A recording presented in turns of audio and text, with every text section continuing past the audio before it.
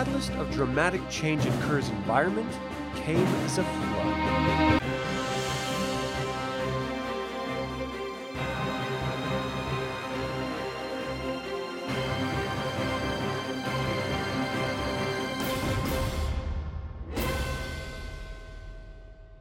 Welcome to another Dragonlance Saga episode. My name is Adam, and today we're going to talk about Khur in the War of the Lance era. I'd like to take a moment and thank the members of this channel and invite you to consider becoming a member by visiting the link in the description below. You can even pick up Dragonlance gaming materials using my affiliate links. I am referencing Tales of the Lance and War of the Lance source books for this information.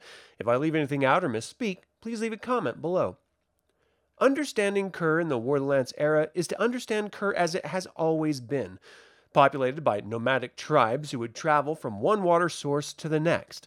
But in ancient times, before the Cataclysm, rather than traversing vast deserts, the tribes of Khur were like the Abanasinian plainsmen, traveling across its vast grassy plains. Then the drowning came.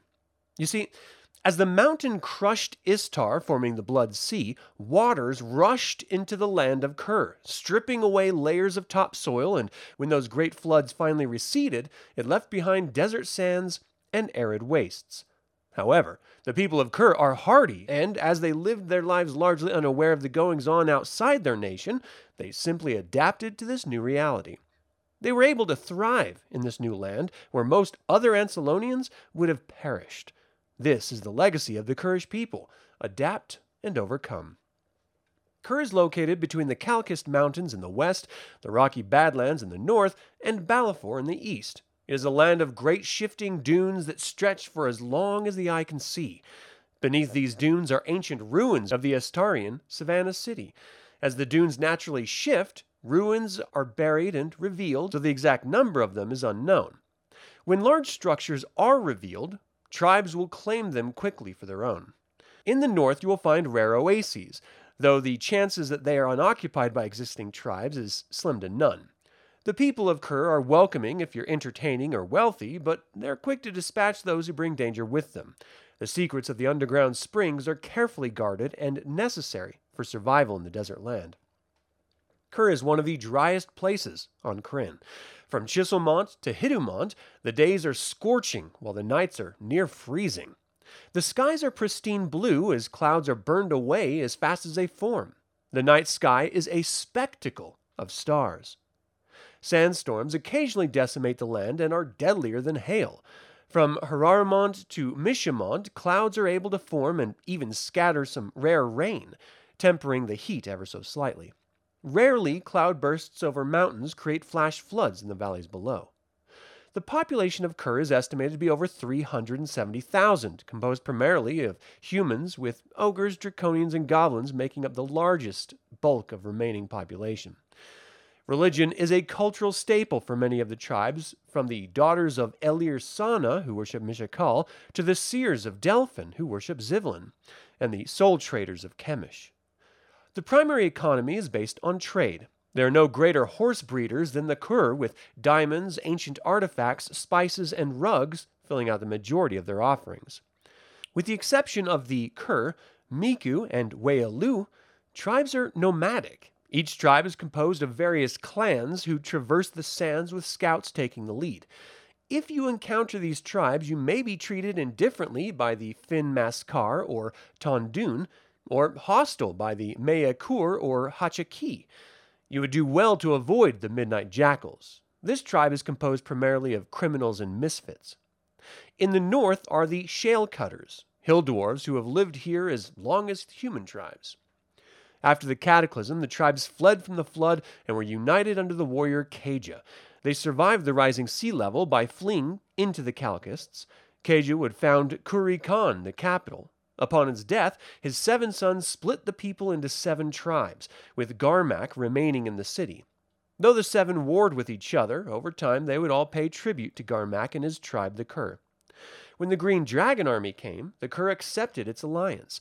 The other tribes are not strong enough to stand against Khur and the Dragon Army, so they run free, striking at them at opportune moments. With the Dragon Armies came the cult of the Soul Traders. These fanatics of Chemish would seek out those desiring immortality and, at times, those who don't want it at all. These unwitting volunteers ultimately serve Takhisis in their undeath. Khur Khan is the largest city and capital of the nation, with over 20,000 residents. It features massive stone walls, palaces, and glimmering buildings. High Lord Saleh Khan lives in the Palace of the Setting Sun. He assists in protecting the Khur tribe from the other 6 in exchange for resources and warriors. This dragon army occupation has forced the daughters of Elir Sana into a mysterious trance.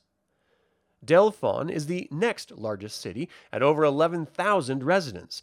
It is east of Khur Khan and north of the Kerman Sea. It features sandstone buildings and marbled towers and is home to the Waialu tribe. They are occupied by the Green Dragon Army as well, but the Seers of Delphin see a day when they will be liberated. From here, the settlements become much smaller. Pashin has only over 3,000 residents. It is a large walled city near the border of Sylvanesti in the Burning Lands. It is a primary trade location between the tribes of Khur and the Ogres of Blud. Kerman has over 2,000 residents and was once a small fishing village built by the Miku tribe. It's become a thriving port city. Initially welcoming the dragon army, the people had quickly soured with their occupiers. Close in size to Kerman is Baral. It is located north of Delphin in the center of the most treacherous region of the desert. The fierce warrior tribe of the Hachaku live in this stony rise above the desert and fight off any dragon army influence. Tubal has just over 1,000 members of the Mayakur tribe, known for shady dealings. It lies in the grasslands only a day's journey from the mountains. They are well defended and maintain a large number of horses. As they are allied with the Khur, the Green Dragon Army has many dragons in this area. Finally, Alan Khan has less than 1,000 residents and is the northernmost settlement of the Fin Maskar of Balafor. Rebel forces have connections here, and it is watched closely by the dragon armies. Apart from these settlements, the Burning Lands bordering Sylvanesti is a great salt flat over 40 square miles in size. Legends say a piece of the burning mountain that hit Istar fell here and is the cause of its immense heat. The cactus forests in the northern deserts house great stands of the Vashin cactus. These are difficult to navigate with their stinging barbs, but make great safe homes from the wildlife that reside here. Finally, the Kerman Sea provides the Khur with water and tolerable climates, with many fishing villages along its inland shores. It is shrouded in fog in the mornings, but remains the fastest route to traverse these deserts. And that is all I have to say about Khur in the War of the Lance era. What do you think of this desolate desert landscape? Do you find beauty in the wasteland as the Khur do? And finally, do you like hearing about the myriad of peoples that inhabit Krynn? Leave a comment below. I'd like to take a moment and remind you to subscribe to this YouTube channel, ring the bell to get notified about upcoming videos, and click the like button. This all goes to help other Dragonlance fans learn about this channel and its content. Thank you for watching. This has been Adam with Dragonlance Saga, and until next time, remember, anger is energy spent foolishly.